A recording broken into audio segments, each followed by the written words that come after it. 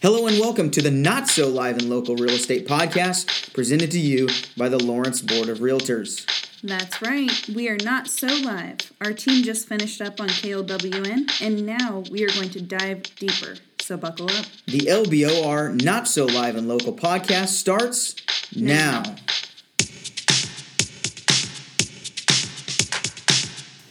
All right, hello and welcome. We're happy to be joined with two of the best Lawrence has today. And first is Joy Slavens, Stevens Real Estate. And second is Diane Fry with Fairway Mortgage. Joy and Diane just got off the KLWN show. They were talking about lending and what we're doing in the market right now and how we can set ourselves up to be good buyers and smart buyers. So, Joy, I know that you work mainly in the selling aspect, but you've also done a lot with buyers, and you have buyers, clients that have probably asked you just to get some advice or your opinion on how they can set themselves up for buying in this competitive market. So what's that one thing that you're asking or telling people, I guess I should say, that they should be doing?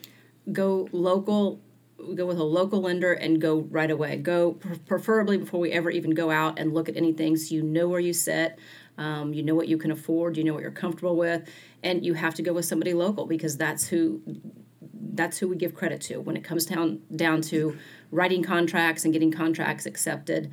That's the biggest thing you have going for you. Yeah, and you said on the radio show that there's a comfortability with not only knowing where you're at and where you can purchase within, but also with payments and with being able to go and speak with somebody local. So if they have a local lender, somebody that they can get a hold of and talk face-to-face with, how else, or is there an aspect of that helps you as the agent? Well, even knowing who the lender is, I know if that person has a track record of giving out good pre-approval letters. I mean, Sure. if we know who they are and we've worked with them before, and we know that if they say they're good, and if we say we're closing on this time, on this date, we're closing on this date. It's just, it puts everybody at ease. Yeah. And we have a lot of good local lenders here in town. One of them is with us today, Diane Fry of Fairway. And Diane, when you have, and this conversation is kind of based around that first-time buyer, maybe even the second-time buyer, because a lot of the time when you get somebody that's sold and purchased over and over again, they kind of have a lay of the land, right? So that first or second-time buyer, when they're still navigating the waters, what are the things that you're really keying in on as far as what they need and how they need to be prepared when they come to you so that you can give them good and sound advice? Well, what we try to say is get your documents together. You know, we need your taxes, we need your W-2s. Yeah. If you're a commission, that changes a little bit of how we're going to look at your income. And so just being prepared and coming to the office with all your documentation helps us know that when they get ready to find a house, they're going to be good to go. And sometimes we'll say, just because we say you can buy a $300,000 house doesn't mean you should buy a $300,000 house. Yeah, I mean, that's good advice. Let's talk about what you're comfortable with the payment. What are you paying in rent? You know, are you saving an extra $2,300 a month? If not, you probably can't afford a $4,000 a month payment. I mean, just really looking at the whole situation. Yeah, with rates as they are right now, and Joel alluded to this on the radio show, and if you haven't heard that, go back to our Facebook page, the LBOR Facebook page, review that information, but he talked about how low the rates are currently. Mm-hmm. If somebody's looking at rates and maybe their credit score isn't the best, or they're looking to improve upon their credit score, or even try and qualify for a better rate, what are some of the things that you're telling them to go do to better themselves in that area? Well, if they don't have credit, they probably need to get a little credit. Yeah. I mean, no credit doesn't necessarily, that's not a good thing because you're going to pay a higher interest rate if you don't have credit. But we just say, you know, if you have credit, use it sensibly. The best access of credit is to be at 30% of what your available credit is. Mm-hmm. So don't max out credit cards. The worst thing you can do is max out your credit cards. You're going to have, that's what we say to people is if they have 5 credit cards and they're all maxed, you need to spend a little time getting those credit cards down. Yeah. Student loans are also an issue right now. You know, people have a lot of student loan debt. Yeah. So obviously paying down some of the debt, taking care of the credit cards and the credit situation is very important. If someone were to, and this could be for either one of you, I know that this is a question that I get a lot. Somebody asked me, well, how much do I need to put down?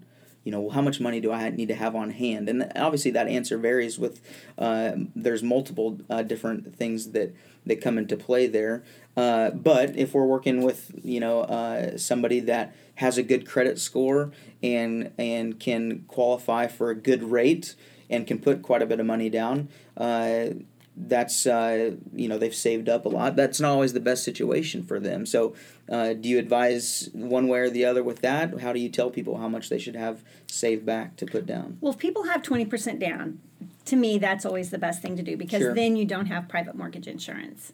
Although I have some financial advisors that'll tell people to borrow 95% and have PMI. I mean, there's other ways to do PMI too. You can finance your PMI. You can pay it all up front. So there's lots of different ways to do it. But I always feel like if you have 20% down, put 20% down. Sure. That makes the most sense. Yeah. But there are 3% loans, 3.5% loans. I mean, credit score sort of drives which down payment. If they don't have 20%, then depending on their credit score, we might advise them to do an FHA loan. If they have a great credit score, we might say, let's do a 3% down conventional. Sure.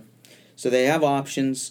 They've got great people leading them through this. Those great people are Joy Slavin, Stevens Real Estate. And Diane Fry, Fairway Mortgage. And I'm David Dunn. I'm with Stevens Real Estate as well. We're representing the LBOR today, and this has been the Not So Live radio podcast. Thanks for joining. Thank you for joining us for this week's podcast. We appreciate our guests taking the time to join us. We will be back in a couple of weeks with more great local information for you. So please subscribe, rate, and review us wherever you listen to podcasts. We appreciate your help. For more information, please visit us on the web at www.lawrencerealtor.com. That's www.lawrencerealtor.com. See you soon.